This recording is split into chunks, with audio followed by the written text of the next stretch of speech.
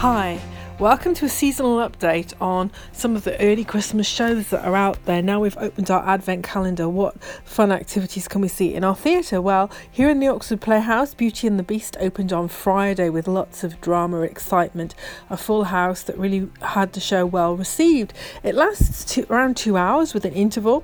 There's a wonderful youth group in it too, who play the spoons that have been turned that way by the spell of Witch Kardashia, who is the evil witch coming in from stage left, as is traditional. I love how this show adds tradition to a strong fairy tale, and the storyline is kept throughout, and there's some amazing music. It's got that real jukebox music vibe that you can enjoy on so many levels. It also relates to the plot, but also keeps all generations of the family entertained. And two of the young people got up on stage and had a bit of a old Jackanory competition where they had to get the melons into the basket. So it's full of like fun from all eras. The choreography has got lots of diversity in it. There's some tap numbers, ballet and breakdancing, and also more sort of stage musical songs, and it goes into the interval with a really wonderful version of Defying Gravity from Wicked. And another musical that it name checks is Hairspray, with adaptation of You Can't Stop the Beast, Beauty and the Beast. The quips were really good and also fresh. There was nothing I'd really heard before, so it was kind of fun. And the guy that really brings all of the slapstick comedy together is Ricky Oakley. He plays Orangutan, and there's a bit of a twist because everyone was expecting Paul Barnhill to play Dame Potts, as he has done a few years now at the Playhouse. He's a very popular character there for the panto. Unfortunately, due to medical advice, he couldn't be in the pantomime, so that very day a well-known improviser, Philip Pellew, who is well known for the group The Showstoppers, was drafted in, and he only just got the script that day and performed brilliantly. And to be the Dame, to take that on, there's nowhere to hide, and yet the audience warmed to him within moments, and it was just a really warm feeling.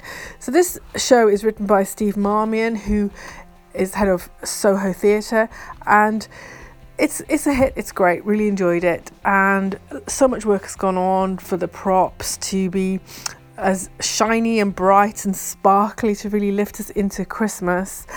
And the baddie Witch Kardashia, played by Dev Joshi, really gets an extra mark there because it was so linked to this whole smoothness of the social media influencer style, but also with a rasp that sort of came up from nowhere. So a great character developed there.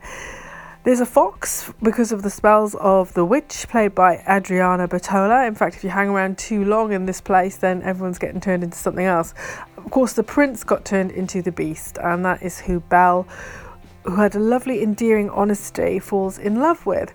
And this true love that's evoked in the beast, after experiencing selfish ways himself, makes him back into this gorgeous prince that she can then go on to marry.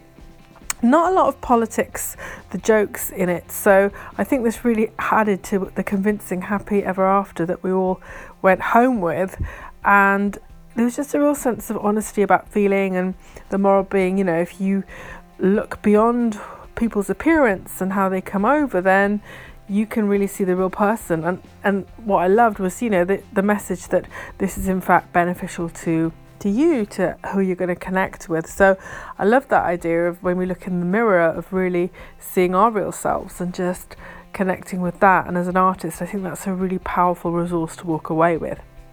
So what happened at the end? Well, the witch was compelled to turn everyone back except for one spoon in the ensemble, who decided that she would like to remain a spoon. I like that touch too. And the song that we all were singing along to was PANTO, done to a disco sound. And so it's a great show to walk in from the frosty grass that's still frost on the floor right now and enjoy this trip to somewhere different, somewhere new, and just to feel the magic that's taken all the way through Steve Marmion's witty, original and engaging script. And I'm going back again to see it on Wednesday. So if you've enjoyed this, let me know what pantomime you're going to see this Christmas, which one is near you, and I'd love to hear more about that. But whatever you're up to, however life is grabbing you, treat yourself to some roses, whether they're chocolate sort or the ones that are picked from the garden like Beauty and the Beast, because it seemed to have done the trick. Here's to you.